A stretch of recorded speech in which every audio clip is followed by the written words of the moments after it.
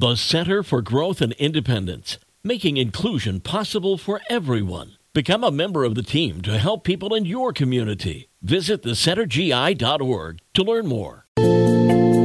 It's the best mix in the morning show on 98.3 The Coast. I'm Ginger Martin, and it is your happy headline this morning from United Federal Credit Union. We get you. All right, do you have an old piece of art that's been handed down to you from your grandparents or your parents? You don't really like it, but you just remember it being in their home, so it's got some sentimental value. Well, don't get rid of that, because you just never know if it might be worth something. A family in France recently discovered an old painting in their home was worth a ton of money. It was just something hanging behind a door in their family room where they'd all watch TV.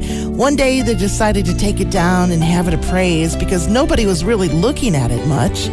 The painting is called The Village Lawyer, painted by Peter Bruegel the Younger nearly 400 years ago.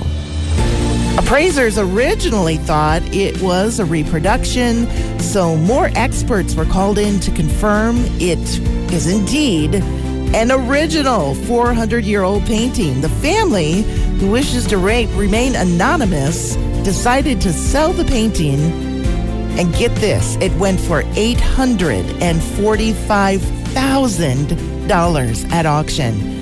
That's just a small fortune that's been hanging on their walls all these years. Time to start checking your own artwork when you get home today.